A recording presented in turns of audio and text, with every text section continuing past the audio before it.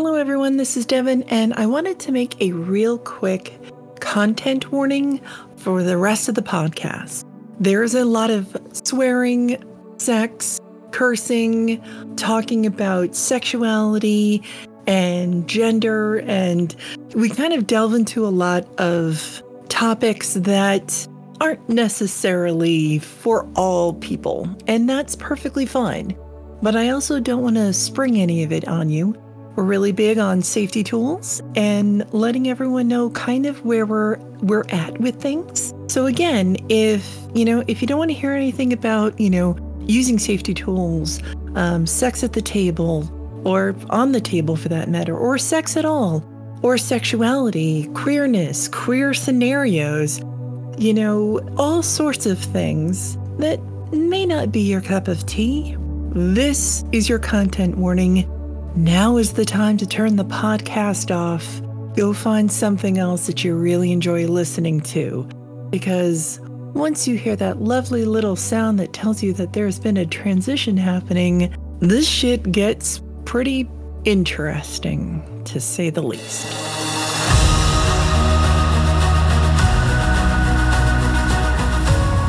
This is the Quip and Quill podcast. I'm your host, Devin Rue, professional fantasy cartographer and illustrator. And I'm Simon, also known as Wandering DM, and I'm your co-host and a professional narrative designer.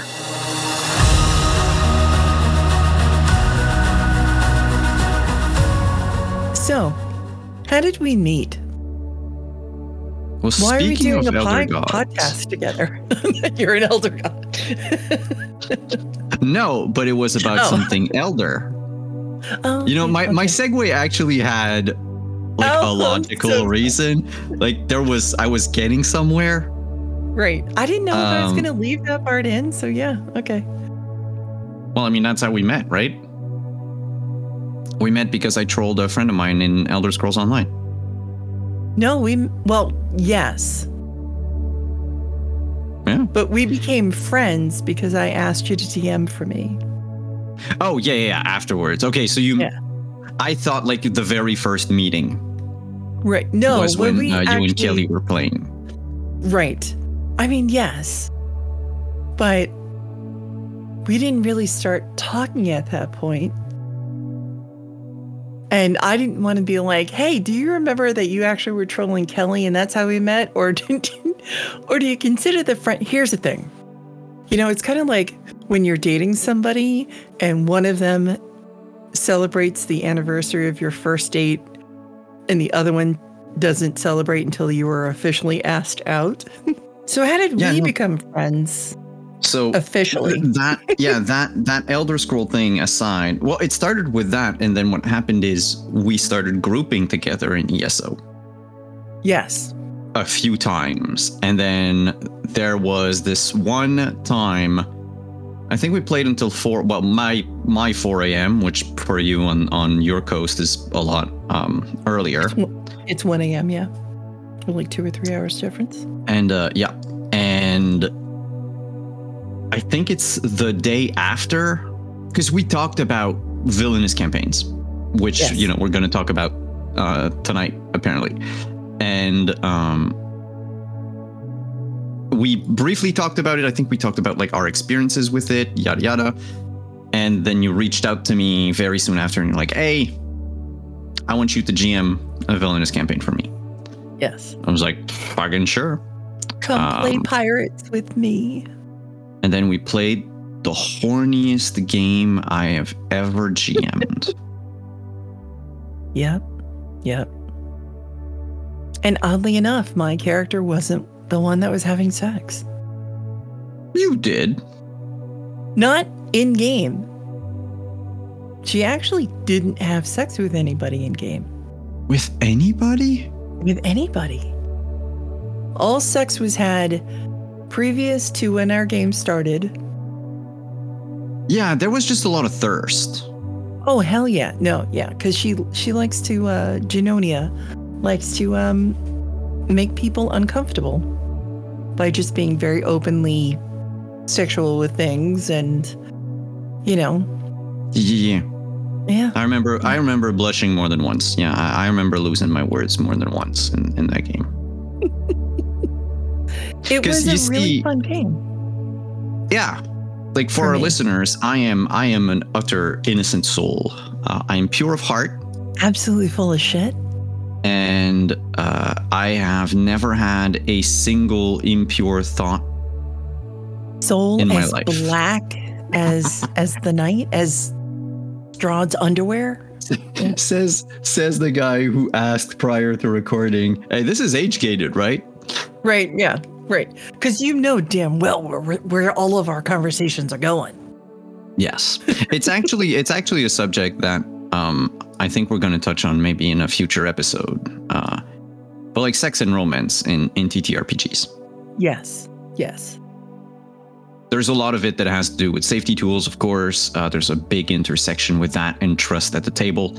But it's fun to have if everyone buys in. Yes. And well, before we get into that, let's sort of explain this podcast, how it came to fruition, and what the fuck we plan on doing with it. That would be a great idea. Right? Let's almost like dive into like the point of doing this right now. Cool. I will let you take the lead. So I wanted to do something since COVID struck and everyone was isolated, everyone was playing games, blah, blah, blah, and the world is slowly going back to normal. But people like me who are immune compromised are not. And I am still quarantined, stuck at home. Really can't go out and do anything. So I don't get to go to Comic-Cons. I don't get to go to any kind of gatherings or whatever. And I was trying to figure out a way to still be social and have something to do with work that, have a reason to, because as creatives, for some reason, we don't ever want to like schedule time with our friends. But if it's work related, we absolutely go out of our way to make time. There's something to say about, gig culture and in our field. Absolutely. So I was like, hey, two birds, one stone. I get to be social. I get to talk to a lot of people in the industry that I really haven't ever been able to like sit down and talk to before. And then while I was talking to these people and really enjoying it, I invited you on originally to be a guest. But we're such really good friends that it just makes far more sense to have you on with me all the time than it does really anything else. And also because we're so good at talking shit. Yeah, this has nothing to do with the fact that I'm currently chained up in your basement. No, not at all. I told you need to pay off your debt. And when you're done, I might consider release you. He puts on the podcast or he gets the hose or something like that. Right. He talks into the mic or he gets the hose again. Yeah. Yep. Also because, you're the only one I know that I have this repertoire with who also has the same kind of voice. Thank you. You're welcome. I will now go into my late night voice. Right. I'm always in my late night voice. Technically, so do I, looking at the clock right now. Right. So yeah, and then you were like, stupid enough to say yes. Yeah, I know. It's weird, right? Right. It's almost like you like me. Yeah, it's almost like what we're doing right now is things that we've been doing every Tuesday. Every Tuesday for years now. Yes. Yeah. Pretty much, yeah. So it's weird because, for those that don't know, Tuesday nights are our game night, but we no longer, or sometimes, don't actually play like a tabletop RPG. Instead, we play video games together or separately and just talk to each other. Because we're our Tuesday night social group.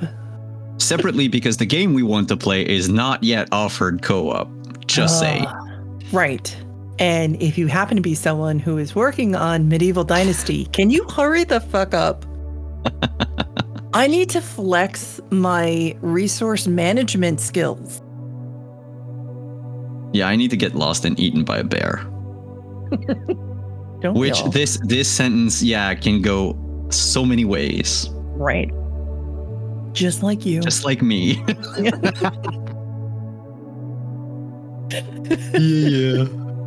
We really, really got to know each other, though, when we did play a villainous campaign. And the great thing is that, we I think up until that point, and I tried to fair warn everybody who was going to be at our table that not only am I huge into role play, I'm a LARPer, that, I do a lot of yes and, but mostly with my own brain. So if my brain goes, wouldn't it be funny if your character walked around naked all the time? Yeah, it would. Let's do this. That's why you thought she had sex all the time, because she was always naked. No, it's because there were a lot of sex having. Or actually, no, my bad. There was a lot of thirst. Right. And a lot of... There was a lot of table talk around some of the NPCs I had created. Right. I would like to point out that you were our GM, so you created our NPCs. So if there was a thirst going on, it's because you caused it. Well, yeah. I tend to create hot people. Very. You also are really good at playing an asshole. She said playing. I didn't say with, though. I mean, you might be, but I don't know that personally. But I'm just going to assume yes. Yeah, but that goes into playing evil characters and villainous, and it's also something that my acting teacher way back when told me I would be good at. Being an asshole. Yeah, no, villains.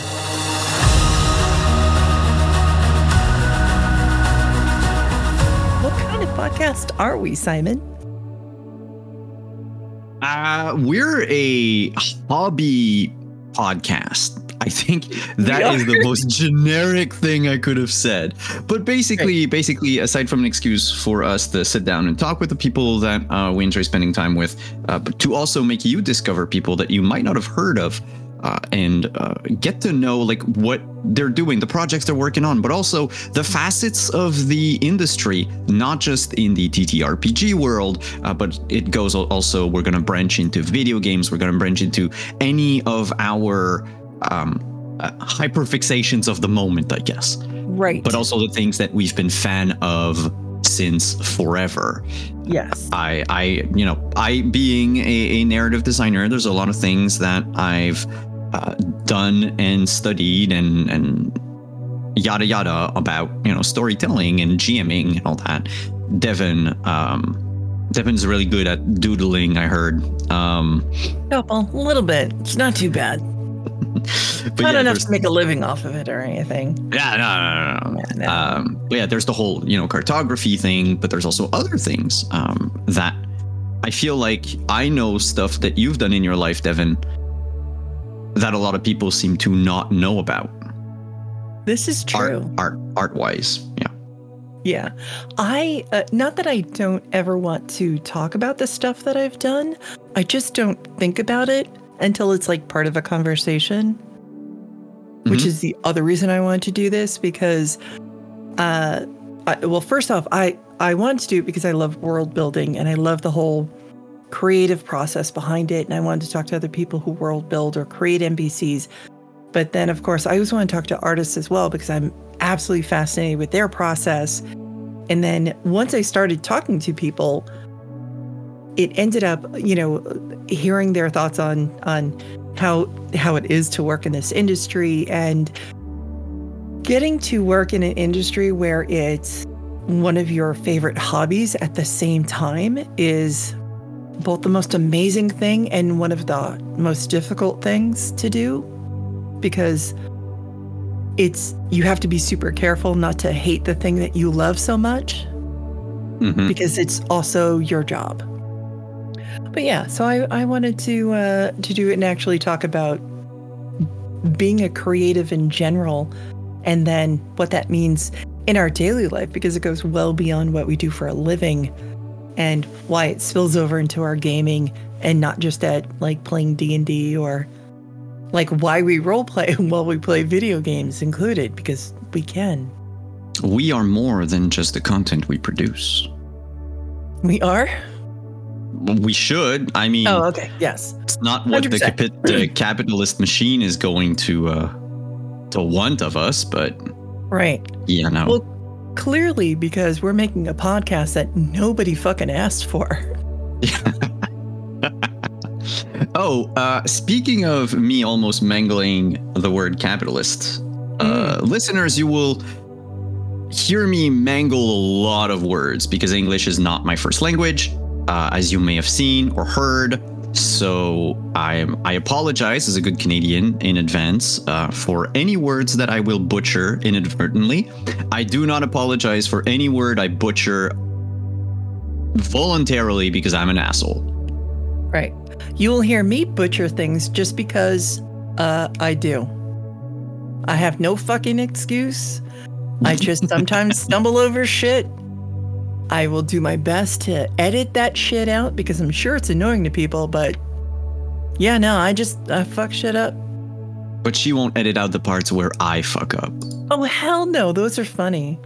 Yeah. Yeah, I need to look like the pristine, well-spoken, articulate woman I am. And I'm a barbaric Northlander. Right. You lick rocks. I fucking do, but that's not because I'm Canadian. Like, my hobbies have nothing to do with where I live. I don't know what you're talking about. True. Yeah, but I mean, this is true. I was going to say, it's not like you're a Canadian hillbilly or something. No, I actually live on a very flat piece of terrain, by the way. Yes, because that's what that means. Absolutely.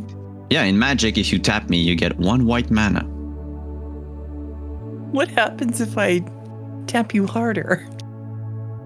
Oh, you will get the white mana. Oh, thanks. Yeah. So I'm happy you're locked in the basement.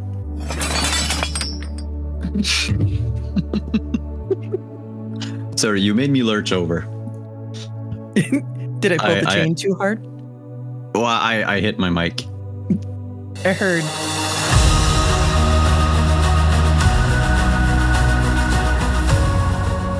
Back to us being villains, and probably a good reason why we are friends.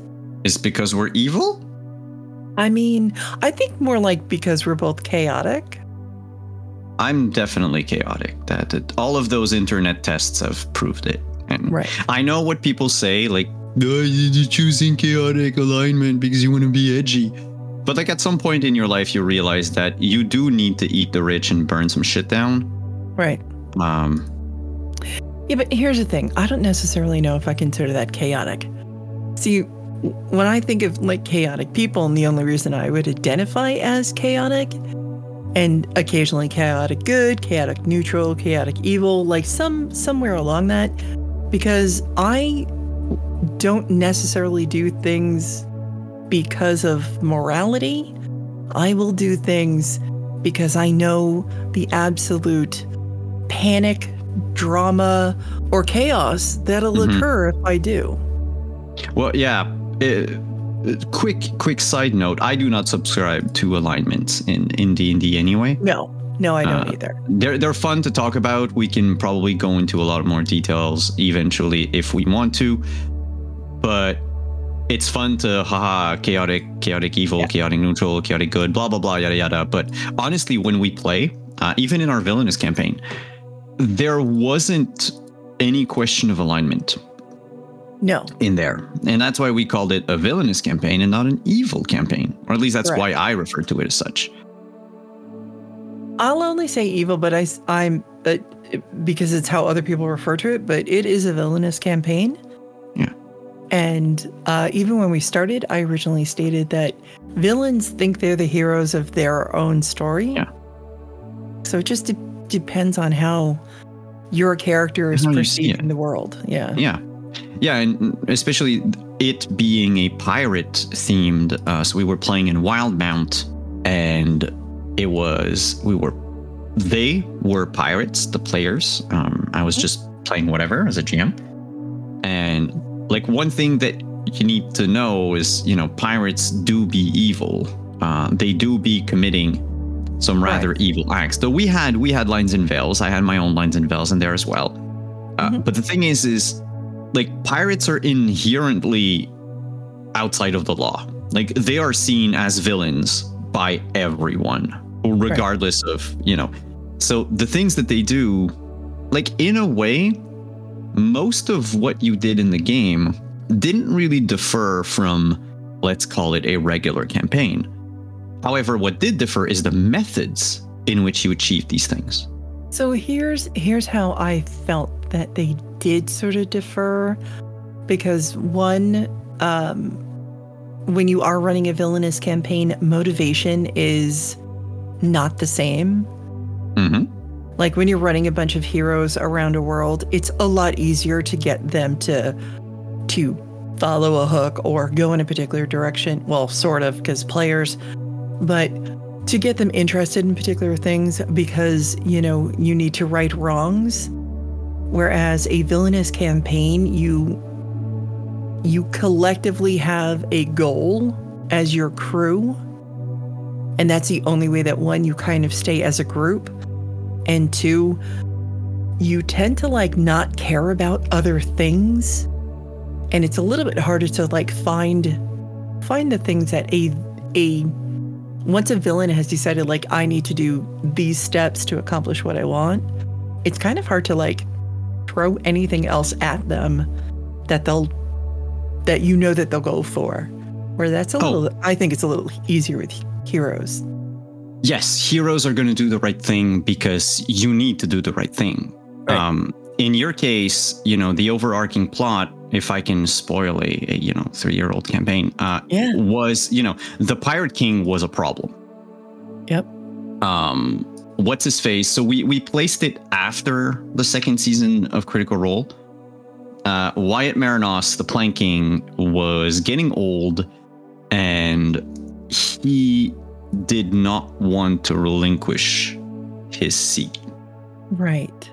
And, in a good aligned game, you would, we're going to go against the Plank King because the Plank King is bad. Right. Pirate bad. Let's depose him. In this game, you were also going to depose him. I mean, the events had been put into motion to get rid of him. A lot sooner than I thought you would. So the end result is kind of the same. The Plank King is deposed, but the methods you were using, the motivation to get there, like there are things that your characters did not hesitate to do to people because, it's like, oh, you're of no use to us. Well, screw you. We're just burning your ship down and, letting everyone die on it. Right. Leave no witnesses. But there are also things that you did that a hero would have done, perhaps differently. I remember the side quest. I think I'm going to name the character, not the player, because I don't know if the players want to be. Persephone had... Was it Persephone? Yes. Yes. Persephone had a whole thing surrounding the character that she was playing, and there was this very abusive man who, she was basically a paladin / warlock, not quite sure because we didn't finish, and she was pushed by this sort of like being of like vengeance to avenge those that were wronged, and that abusive asshole was one of them. Even in a good aligned game, people would have absolutely gone after that person. Right. But if you had asked Janoni if she had known what was going on, she wouldn't have done it. She was... And when she found out, that's one of the reasons why she ended up absolutely exploding at Persephone, because she was like, what the fuck is this shit? What the fuck does this have to do with our fucking plans? Who gives a shit? You know, like, yeah, dude's a dick. Sure, let's kill him. I don't really fucking care. But this has nothing to do with what we want to do here or our plans. Fuck this. So she was pissed. And that's actually what I ended up talking to Kate May. And she had mentioned character bleed.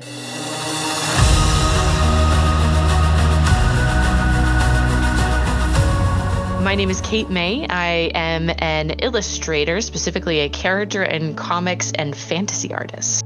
So character bleed happens at tables when you, as a player, start to let your own emotions affect your character, or your character's emotions affect you personally. It's where the lines between the make-believe and the fun table time and real-life tensions kind of start to blur, or bleed from like art perspective, like watercolor. I don't know anyone who hasn't done it. It's very common, but what's important is addressing when it happens and learning how to talk with the folks at your table about it, especially if it starts to affect you in real life. The most obvious example is like being angry.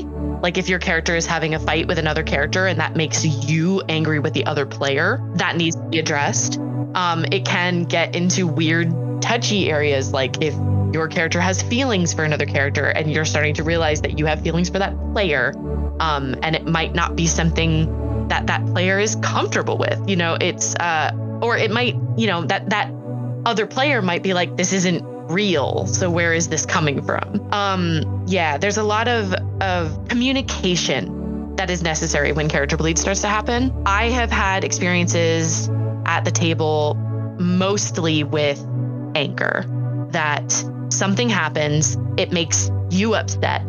You play your character as upset, then that upsets another player and the cycle continues. My absolute favorite thing to do when situations like this happens is to go, okay, hold on, out of character. Did you mean that to me? Or did you mean that to my character? You have to take a moment and discuss it with the other player, because when it comes down to it, yes, having cohesive, continuous role play is fun, but it is so much more important to maintain a healthy working relationship with the other player. Absolutely. Yeah, really, really good example. Like tensions were really high between my character and another character in a campaign I was playing. And so we were playing online. So I private messaged the other player saying like, we're good, right?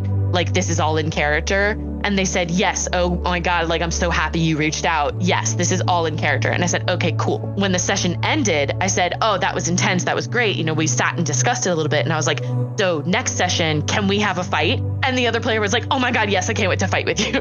And it turned from this like moment of tension of players and characters disagreeing to, ooh, look at this cool opportunity to like improv a fight. And we know we're going into it. We know what's going to happen.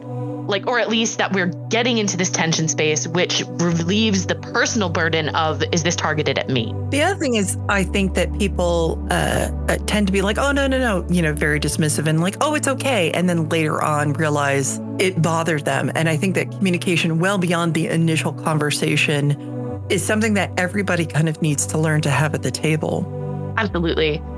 Especially because like all of the actual play shows, they don't show that side. They don't show the players discussing things. They don't show the players being like, actually, I didn't mean for the scene to go that way. Can we like roll it back? You know, or, hey, what you just said was kind of touchy and like, I didn't like it. Oh, so sorry. Let me move on and do something else. Like, we tend to forget with all of the like actual play that is consumed right now that the people playing are entertainers. And so they know how to distance themselves from their character, or they are good enough friends to know each other and know what's okay and what's crossing a line. Or if they cross a line and they have to discuss it, that's off camera. We don't ever get to see that part. I actually really wish that we got to see that part more in like Critical Role, Dimension 20, you know, any of the big ones. I really wish we got to see more of the table talk, because it changes the expectation of players that everything needs to be perfect and smooth and beautiful role play like it is on those shows. And it's like, no, there's so much work that happens behind the scenes. You know, they joke about having like text threads where they're planning their battles out and things like that. But I know they've got to be texting each other being like, hey, that was rude tonight. Are we good? Like, and I've done that before. Like if my character yells at another character and I'll be like, out of character, this is so fun. I don't want you to feel attacked. Are you okay? And they'll be like, oh, you know, yeah. Or actually, no, can we do something else? And it's so important to have that, because if you don't have that, you only have assumptions. And I've had to leave tables for assumptions. I've had to leave tables for people that don't know how to distance themselves, or they do the terrible justification of like, I understand I hurt your feelings, but it's what my character would do. I'm going to stand by that. And I'm like, okay, cool. So then you don't want me to have fun, is what you're saying. Right. Like a perfect example is I was playing in a villainous campaign where we were all pirates, and my character was made captain. And at one point we go to a particular area, and all of the other characters basically were doing their own thing, despite the fact that we had gone there to do something very specific. And as a new captain who didn't technically want to be captain and was trying to like not only be authoritative, but like know what the fuck is going on, my character got really pissed off. And so during the whole episode of while she was helping her crewmates do, you know, what they needed to do, she was relatively quiet. And then afterwards, she just fucking exploded. She was pissed. And I was playing in the game with someone who's one of my best friends, and my character exploded. And I was, you know, immediately like, we're okay. And she's like, no, I'm not. And I was like, oh, okay, I will pull back. You know, do you want to talk about it? Blah, blah. And she's like, I need a little bit. And I was like, okay, I just want you to know that I love you. I'm not mad at you. It is not me. We are playing a villainous campaign, and I'm playing a cutthroat character. If that's bleeding over, if that bothers you, whatever, we can pull back. And she ended up not really wanting to play at the table with me because she felt like she couldn't fully trust me not exploding at her, because she's like, I know that it's your character. I just feel like it's at me. And I was like, that's okay. If we can't play the game together in the future, that is entirely my fault, and I'm sorry. She felt like she was personally getting yelled at, and now I feel really, well, not now because we talked it out and worked it out and everything, but I still felt really horrible at the time because she's like, you can switch it on and off and I can't. Right. I'm sorry. I think what's important though is that you stopped. Yes. Right? Like, yeah. She said, I'm not okay. And you said, okay, I'm sorry. And you acknowledged that, and then wanted to make a happy medium, a cohesive space where the two of you could meet and still play together. Yes. That is what's important. Tabletop games are collaborative storytelling. If you feel like you have to take the reins all the time, if you feel like your character is the only one that matters, you're playing the wrong game.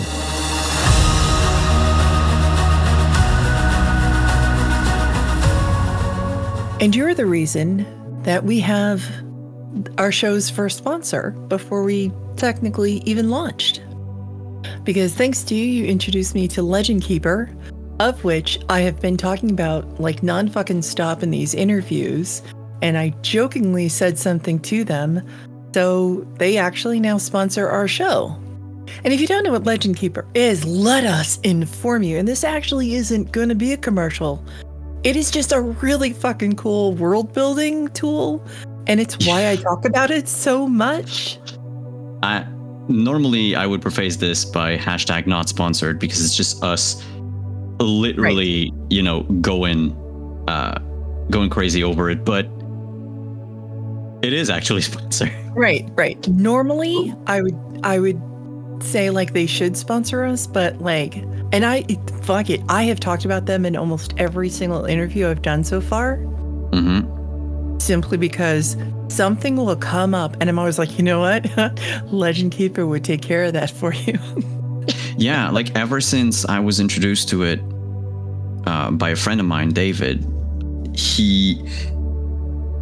I used to have like wikis and or Word documents and or paper notes, but there was always, I don't know, the wikis were the closest thing to Legend Keeper. Right. But there was always like a few little things missing, like a few, like, let's call them quality of life or UX issues that I had. Right. That once I jumped on Legend Keeper, I was like, well, this was fantastic. And also, you know, it, as opposed to a wiki where it's depending on what you hosted on and all that, it's a mess to try to give your players permissions to edit pages, to view pages. So in Legend Keeper, like, or let's go with our Villainous campaign, there's a lot of information none of you players were privy to, but they were on the page. Like if I look at the page, it is right there on the page for me because it's like in this little like call out box that I call they're called secrets. Mm-hmm. And that allows me, you know, the moment I was looking at an NPC, and let's take the planking because I'm on the page right now. I had the entire track of, you know, how we were sort of gamifying the Whisper campaign against them. Yes. And undermining his authority. They're all on there. So that the moment I looked at his page, like the first thing I saw was where we're at in that campaign. What were the DCs that y'all needed to roll? The damage that you would do to his rule, Empire. which was almost, by the time we ended, was almost half of his campaign, half of his rule had been undermined. But that little box that shows up in a different color with all the secrets, you can put it anywhere on the page, by the way. It's just, there's an entire section on Legend Keeper that's just templates that people have made that can be as in-depth as like a 20 freaking page template for a city, or they can be a lot simpler depending on what you need. And of course, you know, there's a lot about role-playing games on there. There's a lot of templates for just people that write fanfic or that want to, you know, write their own, you know, original content, how to, like, you know, remember where you need to go, what the action is supposed to be, and which character, you know, was already encountered, and what is their role, or what is there anything that you need to plug in later chapters and all that. So there are templates for that as well. There's a lot of maps, like interactive maps, which I loved. It was the one thing that sold me were the interactive maps. Yeah, same. Absolutely same. Not just as a cartographer either. Mm-hmm. And this is how we got the Blood Reef Islands, which is one of the maps that I make. Indeed, yeah. Yeah. And remade because I could. And I actually put the Genonia, I finished her story in my own head canon because I can, and made her a pirate queen, and then gave her islands and NPCs and everything else. And that's actually one of the things I have on my site. But I also now have it on Legend Keeper because I love that. I love that you can put a map down that has like no names on it, and then you could just drop pins and name them. And then if you click those, they'll go to whatever page is about whatever that pin is. So whether it's a town or a city or whatever. So and you can hide them. So as you're crawling across a map, you can reveal a pin, and that's how your players, you know, find out what's in that area. I love that idea. You know, on top of everything else, the fact that you can have calendars, that you can now roll dice in their newest update. I was going to say, yeah, they added, it's a very simple, and they don't need anything more than that. It's not a VTT, right? But sometimes it's fun to just have, because I have a lot of like random tables in my Legend Keeper. And sometimes I'm going to roll something. But then if you have to go into Roll20 and then type something, everyone sees it. You can take dice, you can roll dice, people will hear it. And sometimes it's not the heightened tension. I will often use, that's my style, I'll often use GM rolls to heighten tension or to put the players in a certain mood. Ooh. But sometimes I just want to roll randomly because I'm like, oh shit, I don't have a name for that NPC. Right. Then I just roll it on Legend Keeper. No one knows, no one here, and it's magical. So now we have an official sponsor, which is just absolutely fucking awesome. Link will be in the description. Go check them out. I believe they have a free trial. Tell them that you heard it on here, and you know, like, just go do that.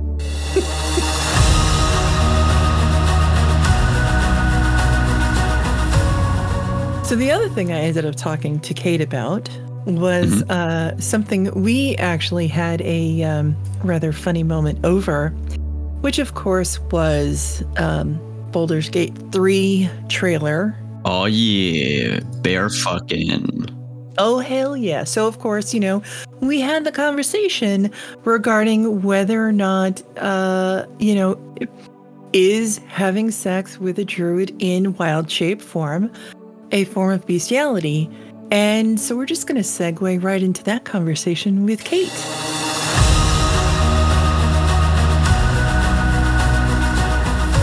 Well, we just had that conversation. If you saw the Baldur's Gate 3. Yes. Okay. So we're going to have this conversation now. Okay. Is it still a bestiality if it's a druid in wild shape form? No. Absolutely fucking not. It's not.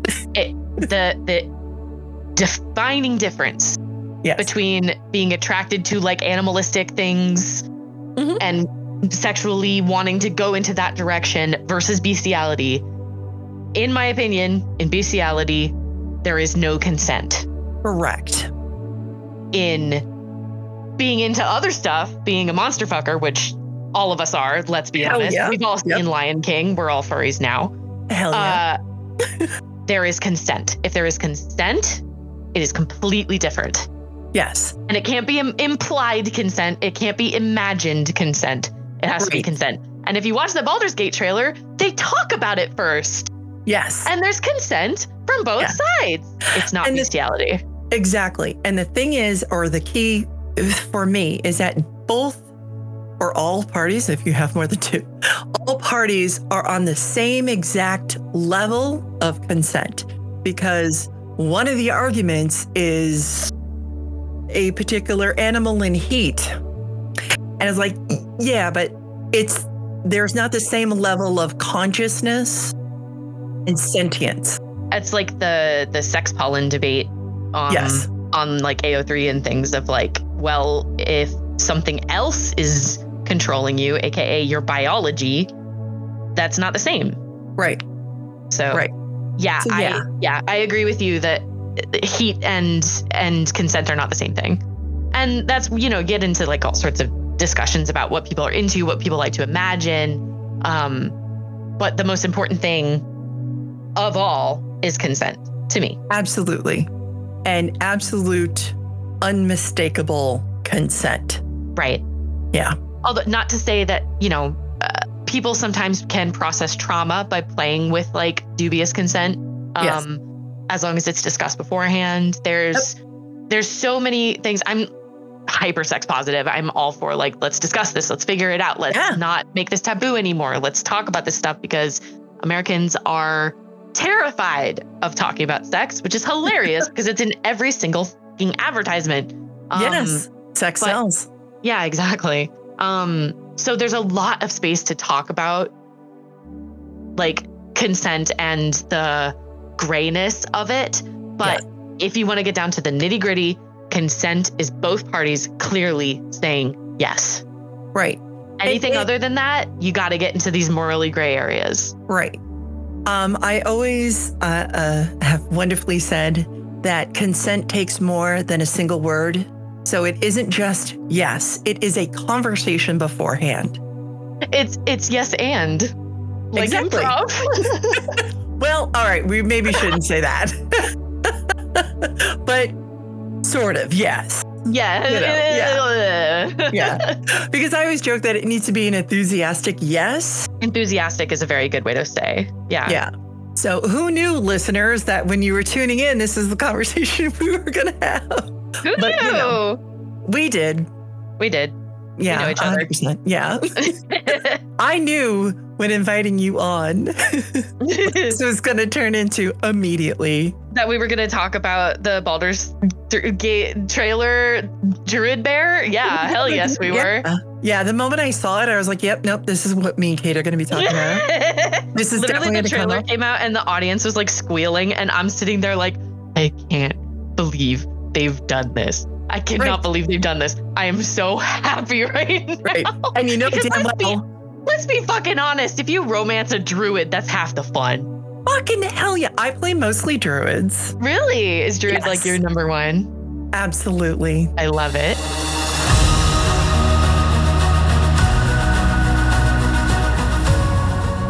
We basically said that as long as it's a discussion had beforehand and it's an enthusiastic yes, it is not bestiality. The point is that it must be consensual on all parties. And yes, we're all monster fuckers. That's a given. I say whole point about the wild shape is if you're attracted to the person before they wild shape anyway, that's completely different.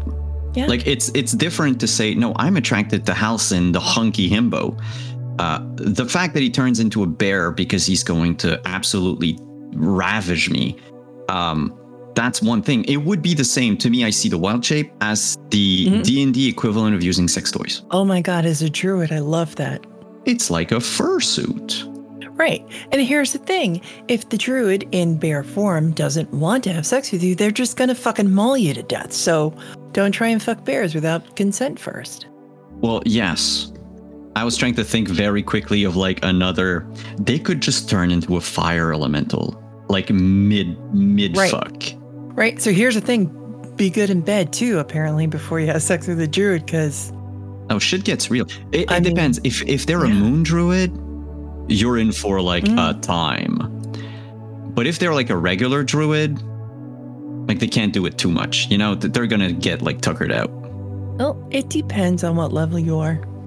No, because they have. Oh no, that's true. They have infinite now. It's just the animal itself that is, or the shape itself that is different. Actually, whatever class you are, honestly, right, any sex between adventurers is probably wild. I mean, even your barebone fighter has like second wind. Think about that. Oh, right. And extra actions? I absolutely, because I've never thought about it as a fighter, because, you know, obviously I play druids mostly. So the whole thing with Baldur's Gate 3 is absolutely par for the course as far as a druid is concerned, or it should be. But nobody thinks about fighters. That's the problem. Like, where are my fighters at? Holla. Flurry of blows. I mean, the name alone, lots of suggestion. Yeah, right, like you might be thinking about, you know, punching and stuff, but you know, I was thinking orgy. Yeah, that's pretty much. I mean, that just sounds like speed orgy, or speed fellatio. Yeah. Yeah, flurry of blows. You know, monks can use both their hands. They actually, you know, unarmed strike is a thing where you use your entire body. So you know, they know how to use their entire bodies. I mean, right. That, of course, to me just makes me think of like boobs. Yeah, that too. There's Yeah. What do I have here? As a big-chested woman, I could definitely take out a small village, release them the right way. Yeah. The barbarian has something called indomitable. I don't care about the words after, but like, you know. Right. Yeah, no, I mean, I'm happy with that first word. Bards, okay, stereotypes aside. Yeah, right. Yeah, but the bard also has access to secrets. Like secrets and expertise. Which is kind of like, you know, they know shit. They know shit that, you know, the shit that your mom warned you about, they know about it. Right. I don't have to draw bards a map. Let's put it that way. Yeah. I'm looking at the paladin and I'm stopping right there at first level, which is lay on hands. Oh, see, now here's the thing. See, I definitely wouldn't have thought anything regarding paladins, but it's mostly because of the stereotype of paladins. Yeah, as like stuck up protectors of their own virginity. Yeah, like, I want someone to play a really, really horny paladin. I'm going to stop you with the paladin and go first level ranger. Ranger being my favorite class, and honestly, oh fuck yeah. Again, it's going to play on a word, but natural explorer. I mean, again, you make the map. Like, I can bring everything back to it has no, yeah, weird, right? That's so strange. Okay, the rogue is cunning action. Cunning linguist. Yeah, gotcha. like we can go with that. They I don't have a joke for that one. Say it anyhow. Let's see. What I was trying to think of something for slippery mind, but really, you can't come up with a joke for that. It's just I can come up with something with slippery, but the word mind added to it, I'm like, I don't like the I don't know what you're thinking.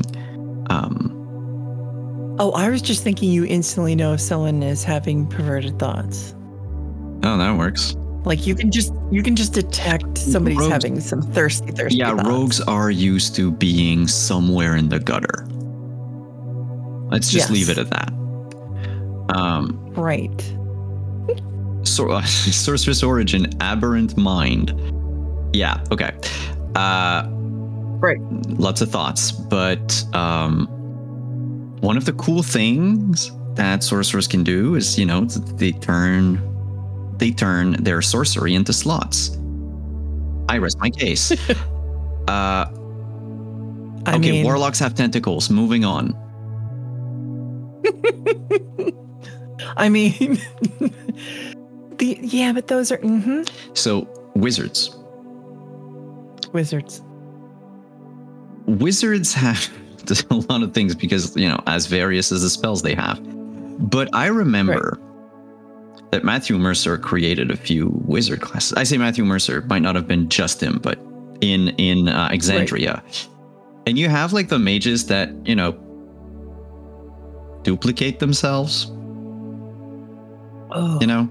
And the whole thing. You can have a threesome with yourself. Yeah. Or with someone else as well, but yeah. Well, Gale shows that you can do it with just cantrips. Just talking about BG3. Right. Yes. But they can also control gravity. Okay. If you invoke duplicity and someone has sex with your duplicate, is that cheating? Actually, I think I'm going to put on my rule lawyer glasses, but I think the moment they try anything with it, they realize that they go through. You think that's going to stop someone? Well, it's because to anybody else who's not under the effect of invoke duplicity, like the person that actually casted it, I just figured they see someone get naked and hump the air.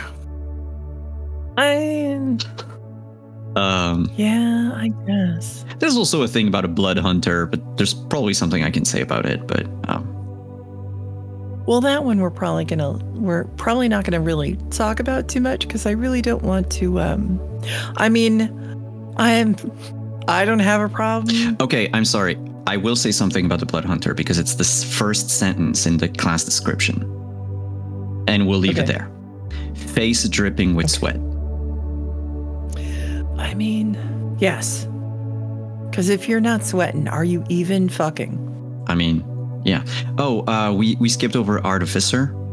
Something toys. Right. The warlock has their tentacles. The artificer got, infinite toys. And they can make them exceedingly quickly, as you recall from our last game when I had an artificer. Although she wasn't making sex toys, but no, but they have a feature called the right tool for the job. So I mean, I've got that.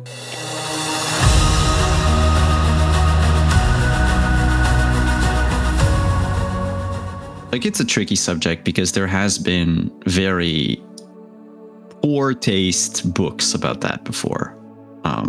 Yes. Which is, though there is something I will plug, but is a designer that I greatly admire, Sharong Biswas.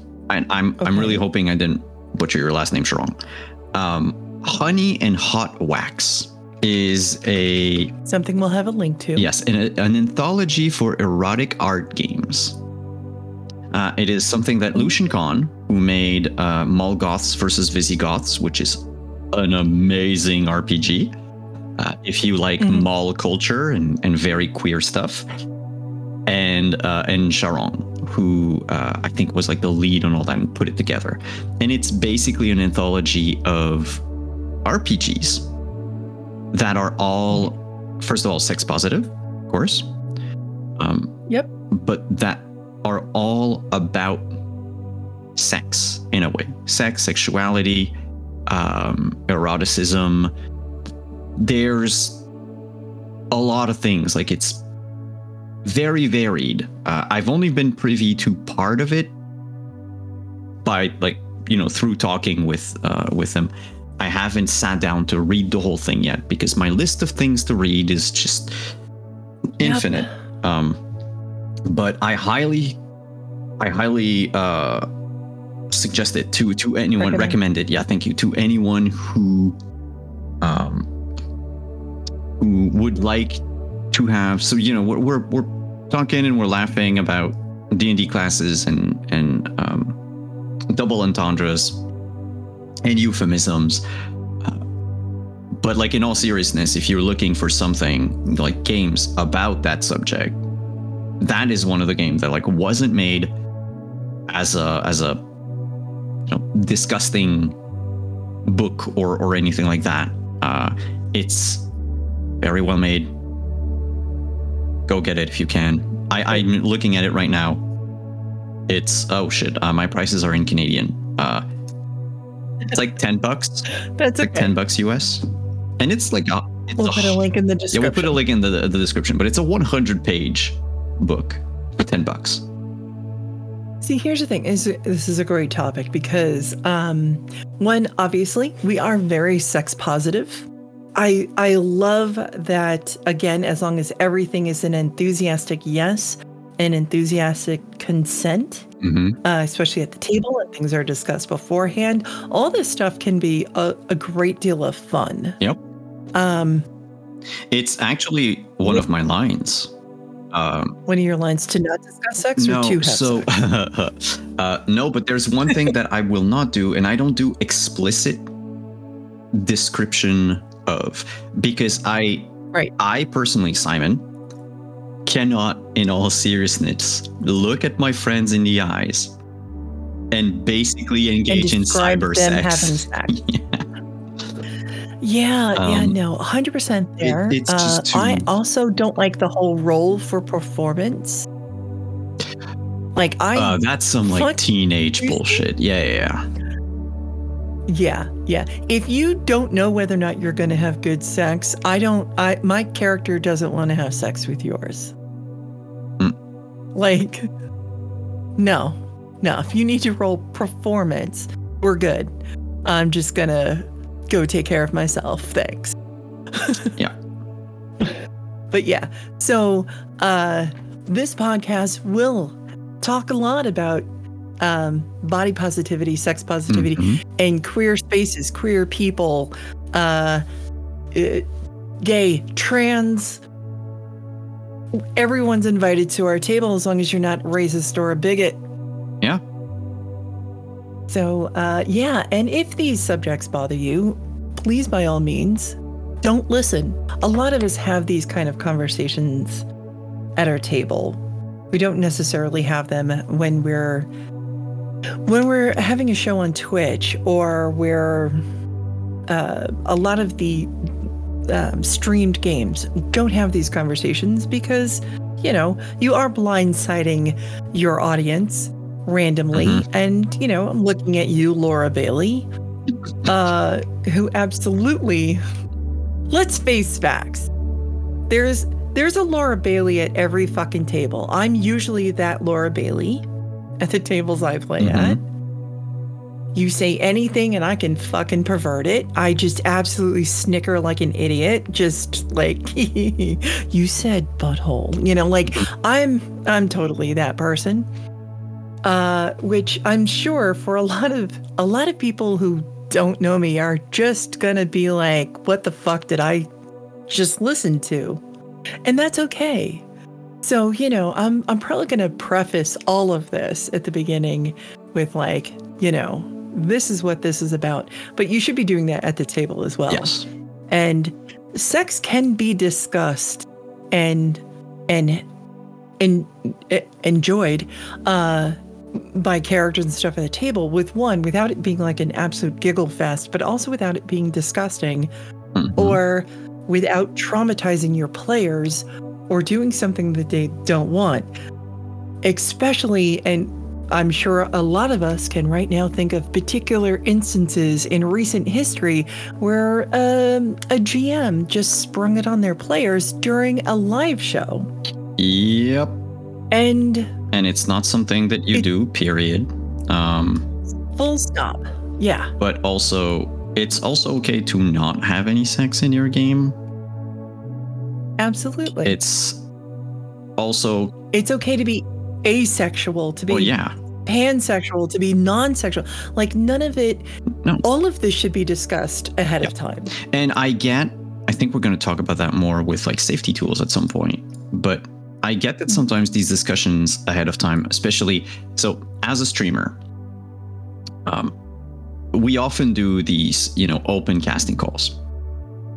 And when you have an open casting call, because you're, you know, looking into playing with new people that you haven't had the like opportunity. I've done quite a few, and I've met wonderful people that I love. And the issue here is when you're a bunch of strangers getting together at a table, and you're like, okay, we're going to talk about lines and fails. Some people may be a little shy about saying, oh, I'm not comfortable with X, Y, or Z, because you don't know who everybody else is. And it's also normal to have that discussion, you know, that session 0 discussion, but to also maybe have it, you know, like later on. Like one of the things that I do, and I'm not saying that it's a perfect method, but when we have our session 0 and we have our safety tools, my thing is, I almost recommend them not to fill out the lines and veils that night. You can do so if you want to. It's in a Google Doc, but because it's in a Google Doc, if someone types in something, everybody see that someone is typing something. And maybe you're a little too shy. Maybe you don't want that to come out. You can do it anonymously after we're done. And I, as the GM, periodically look at that document. Just to see, you know, especially like before a session, like has anything been added? Has anything been removed? Because that's the thing. Lines and veils aren't immutable either. So maybe you don't want to hear about sex for like the whole campaign, but then, you know, there's a slow burn romance after like 6 months of playing every week. And you're like, you know, I know that those two characters like should get together. And I know that I said that normally I don't want that. But like for this one time, this one exception, because I feel comfortable with these players, with this table, with these characters, like, can we just have like that romance scene that eventually fades to black? Like, can we have that Dragon Age moment? And it's fine to remove it, but because you've removed it once, doesn't mean that all of a sudden the entire game becomes like an orgy. So one, while you're playing a game, you may not know something is a trigger until it happens in game. So the first thing that you should do, especially when starting a table with people that you don't know how they play or exactly how it's going to go, and also when we're put on the spot and someone's like, what's your lines? You know, you may not think about everything until like, oh shit, it's coming up in game. So one, there should always be something in order for you to be able to like pause the game and say like, you know, I'm not okay with this, or literally a word. Like I even make the joke when I start this podcast that for everyone that I'm interviewing, I turn around and say, if I ask you a question that you're uncomfortable answering, just say the word pass and we'll edit that out. Because I don't ever want to make anyone uncomfortable. And if you don't want to answer anything, you don't even have to fucking tell me why. That's perfectly fine. I don't need to know. But I want you to feel comfortable enough to say something and say like yes or no or whatever. And a table should absolutely be the same way, even if it's in the middle of something happening. Because again, you may not think of a trigger until you're in the middle of it happening. Wait, there was a pass code. You told me that I had to answer all the questions, otherwise I don't get fed. Listen, I will. Do you want to stay in the basement forever? Shut the fuck up. You don't get a safety word. By the way, everybody gets a safety word no matter what. Everything you said is absolutely 100% true and valid, and everyone should. I mean, the ball is going to get dropped, like you said. Sometimes you don't know that you're going to be triggered by something until it happens. The goal is to minimize the harm and to ensure that it doesn't happen again, and that all of this is done in good faith. I know we've talked about good and bad faith in my interview, so I'm not going to stick on that too long. But like, there's also that too, like, using safety tools, but using them properly and making sure that, if something happens, not to gloss over and be like, well, you didn't put it in the documents or whatever. No, like, screw you for doing that. Yeah. And if you end up at a table and they don't mention it, bring it up.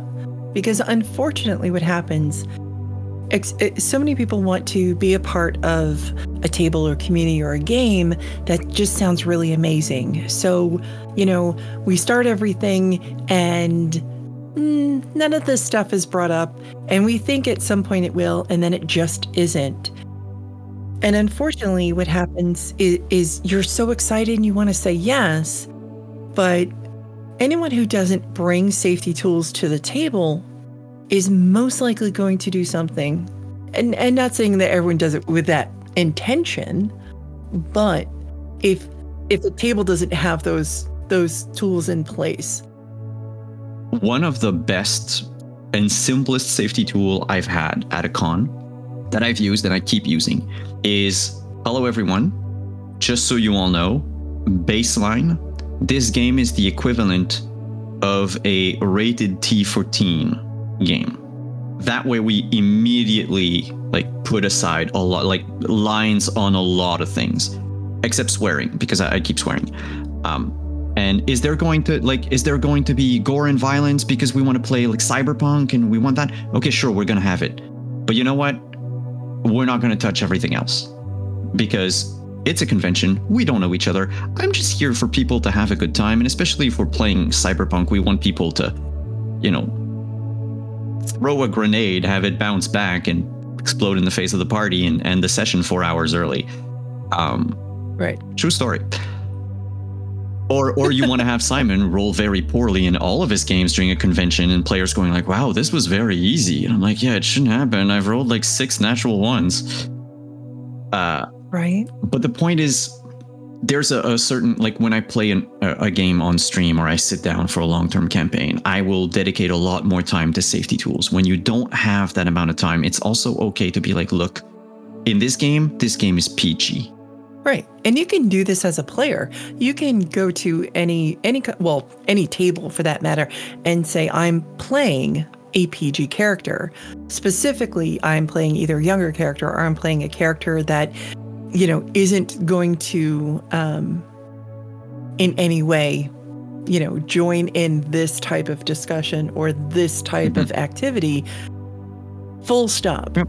And you don't have to explain yourself to anybody at the table, but also, it sets a very clear understanding, hopefully, to your GM, the type of character you want to play, and that, immediately if they go, well, that's not the kind of campaign or kind of game that I'm running, you now know you can go to another table. In a convention setting also, you can just have a sheet up, like a sign with the lines and veils and themes and elements that are featured in the game. Especially if you're in a place that's like a pick up and play type of thing, or like a free play area. It's like, look, this game has XYZ. Here are the lines and veils. There, we can add to it and everything, but at least you'll see as a player, you'll notice at a glance, oh yeah, no, this is not for me.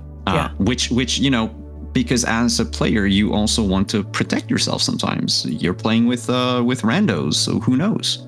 There's nothing the matter with changing your mind.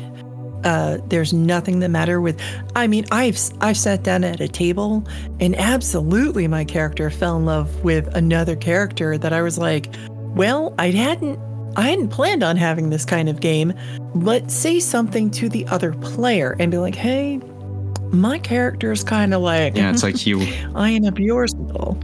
I didn't plan on this, and yet here we are. Yes. Just like this podcast. Yep. I've played with a few people. There was a game that I played that was very romance heavy, Lady Blackbird, which I absolutely adore. And romance was definitely on the table. And it got to a point where I actually reached out to the GM because I was like, I'm not 100% comfortable, but I don't want it to stop. Now, I'm not talking about like the X and an O card. This was a discussion outside of the game, like after a session, because we were going into something. And I'm like, you know what?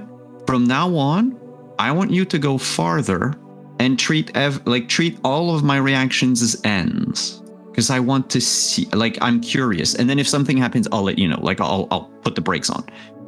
And this was, a change that happened because the camp. I did not expect things to turn that way.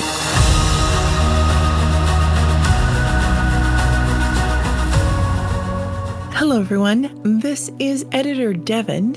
And I just want to say, if you've made it all the way to this far in the podcast, I could not possibly thank you enough. This is sort of just a passion project of mine. I just want to sit down with friends and talk about games and gaming and being in the industry and being artists and just sort of having fun, as I stated earlier. And I really kind of hope that we talk about things that people enjoy listening to. Not all of our podcasts are going to be this much into, well, you know what? I don't know. Because honestly, it's me and Simon, and, these are our normal Tuesday conversations.